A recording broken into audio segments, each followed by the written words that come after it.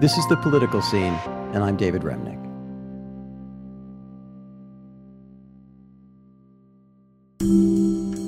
Joshua Yaffa has reported from Russia for a decade. He covered the country's tragic slide toward dictatorship under Vladimir Putin. And recently, Josh filed a piece that was quite unusual for him, a very personal story.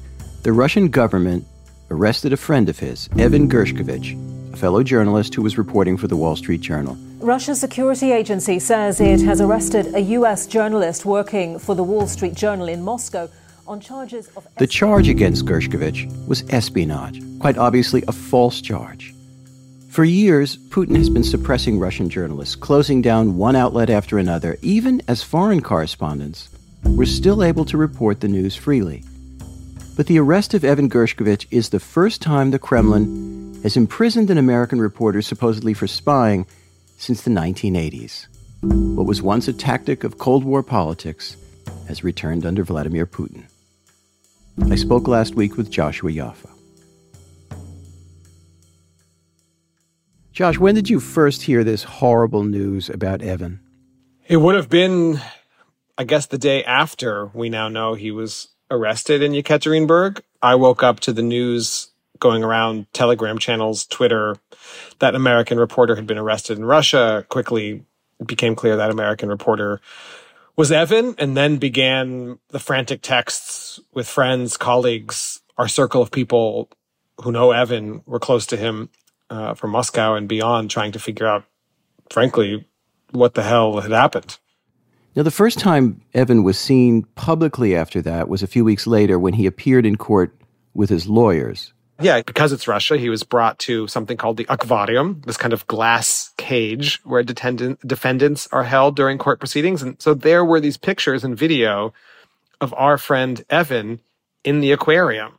And it was painful and outrageous, frankly, to see him that way. But also it was just so surreal. I mean, how many times has Evan, how many times have I, how many times have we all been in a courtroom with our notepads out, looking at someone in the aquarium and writing our story about yet another political case, yet another act of political repression against the Kremlin's enemies.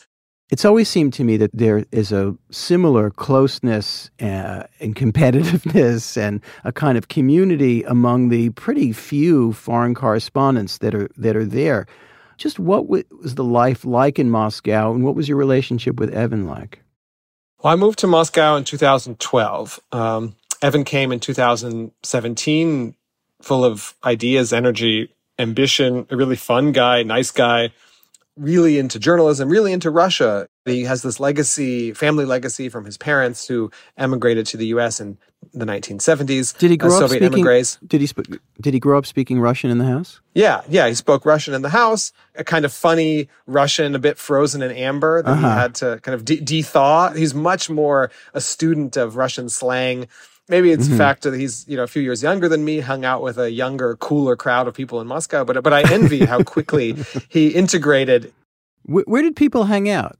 Gosh, I mean, that's the thing about Moscow, too, in these sort of late, pre-war period, is that it actually had the trappings in a quality of life sense as like a fun, happening, almost European city, right? I mean, or the illusion of that was really available. So you had like great bars, great parks, like a food scene that was really developing. The Michelin Guide had an event in Moscow launching the first ever Russian rankings of Michelin restaurants in Russia. There were these people, making exquisite Michelin food with Sakhalin crab and, caviar and reindeer from Karelia. And fantastic. It's not that Ivan and I were eating reindeer every night, but still, the point is, Moscow, especially for a young, funny, happening, smart, charming guy like Evan in your late 20s was just a cool place to live. And he was excited about being there, not just because he liked banya and bars, but because banya being steam baths where you get hit by eucalyptus branches and all the rest. Right. Where you have to go clean out those toxins after a night in Moscow bars. I remember understanding early on for me, this is before even Evan came to town, that Moscow might be my kind of town, when shortly after I arrived, I was invited to a press breakfast, and the hour that it was called for was noon. But that's typical. Right. So that's the kind of, but it's also the place where, people are still working at 9 p.m. and, meet for dinner and drinks at 10 p.m. Josh, what was Evan reporting in those years as the Putin government was moving more and more toward autocracy? Well, I think he had a really deep and nuanced sense of Russia. He was very clear-eyed, as we all were, about the big macro level political trajectory of Russia. He covered the story of protests in the summer of 2019, in which people were chased around the streets of Moscow by riot police. He was both, deeply embedded with the opposition, but knew people across Russian society. I mean, he was covering that story and knew all about it. But he also found the time, or rather found the interest to find other stories, like going to Udmurtia, a region I still can't pronounce apparently all that well in Russia, where he wrote about dying languages, the last speakers of some indigenous languages in remote parts of Russia, and the way that these people were fighting after the Soviet legacy and the Putin one to keep these languages alive at great difficulty and cost to themselves. And that, I remember, is just such a great Russia story. Anyone can come and do the Moscow protests story, the big political story, Navalny and so on, Sure. right? But you have to know the place, care about it, and have this vision is the word that keeps coming to mind for me, of being able to sort of scan the horizon and see, oh, that's happening and that's a story, and I know how to do it. Were you ever in a competitive story with Evan? I remember this would have been the summer, I guess, of 2021, when there were big, huge wildfires in Yakutia for a while, right? Like, this was the story of the moment, of course, now in the context of the war. Far East, yeah. Right, yeah, deep in Siberia. And this was like the big story in Russia, these incredibly destructive forest fires with huge implications, actually, just not for Russia, but for the planet. And I was working on a story set in Yakutia at the same time. My story had more to do with permafrost, also affected by fire, but not quite the same thing. But Evan was really dedicated to writing about these fires and their impact on local communities. You have to have a specific idea of fun to think that going up in Soviet era, like propeller planes flying through wildfire smoke is like a good time that you're jealous on having missed out on. But Evan was up there with the firefighters, going to landing at these remote airstrips, camping in the fields with them, actually, under incredible heat with smoke. I remember at the time, I was also in Yakutia, but here I am looking at like ground that's taking a millennia to thaw. I mean, it's not the most dramatic thing to look at a bunch of soil that, I mean, supposedly it's, the implications they are quite dramatic, but it's, it doesn't have the same adrenaline. And it's not just about adrenaline. I mean, he got really visceral, important first-person journalism. Josh, eventually, like you and a lot of other journalists who were based in Moscow, Evan ultimately had to leave Russia.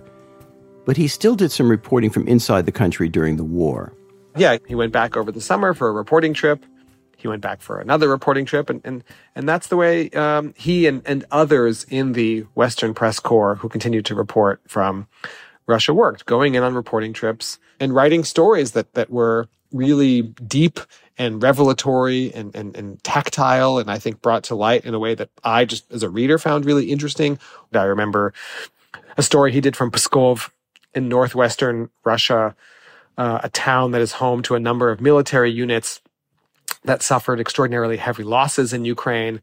And he found a city that was scared and traumatized, but also in a very macabre way had come around to convince itself of the merit of the war, that was telling itself a narrative about the war's virtue, its importance. And Evan wrote a really moving and dark and disturbing but important story from Pskov. And he was able to do that kind of work.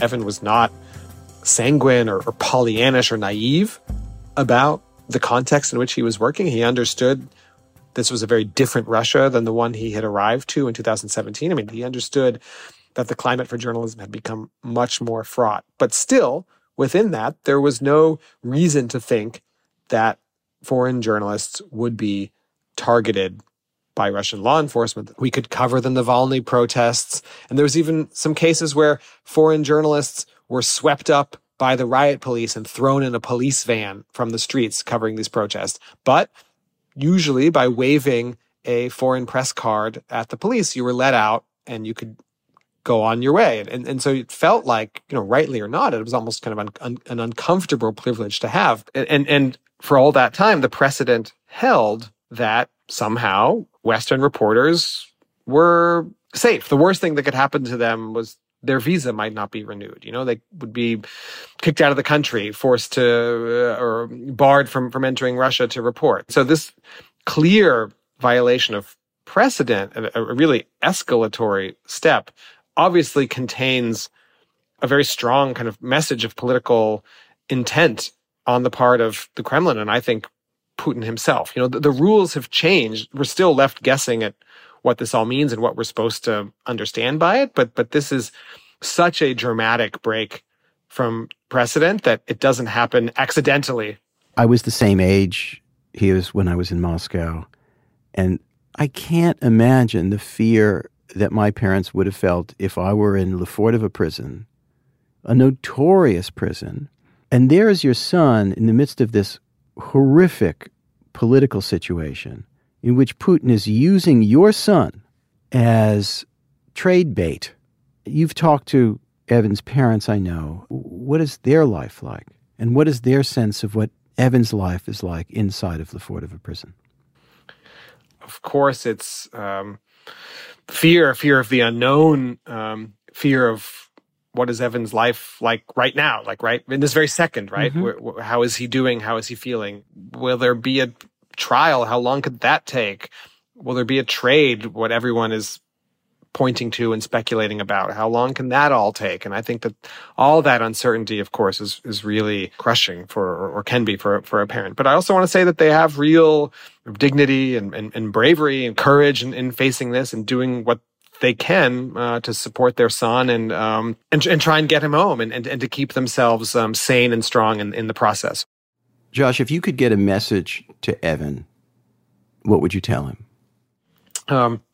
Well, I hope, get messages to Evan. I've been sending him letters. I tell him how proud I am of him, of course, how worried I am about him, but mainly how impressed, if that's the right word, I am in how he's handling the situation with dignity, courage, humor of all things, right? I mean, somehow the strength of Evan's character is such that he's finding ways to crack a smile, even crack a joke. All I can do, and that's what I've also told Evan in these letters, is to just talk about him wherever I can on this podcast. For the New Yorker, a piece I wrote the day after Evan was arrested, and keep his name in people's minds, in the minds of people in Washington, so that everyone knows and Evan knows that we're waiting for him to come home, and hopefully that in some way gets him home a little bit faster.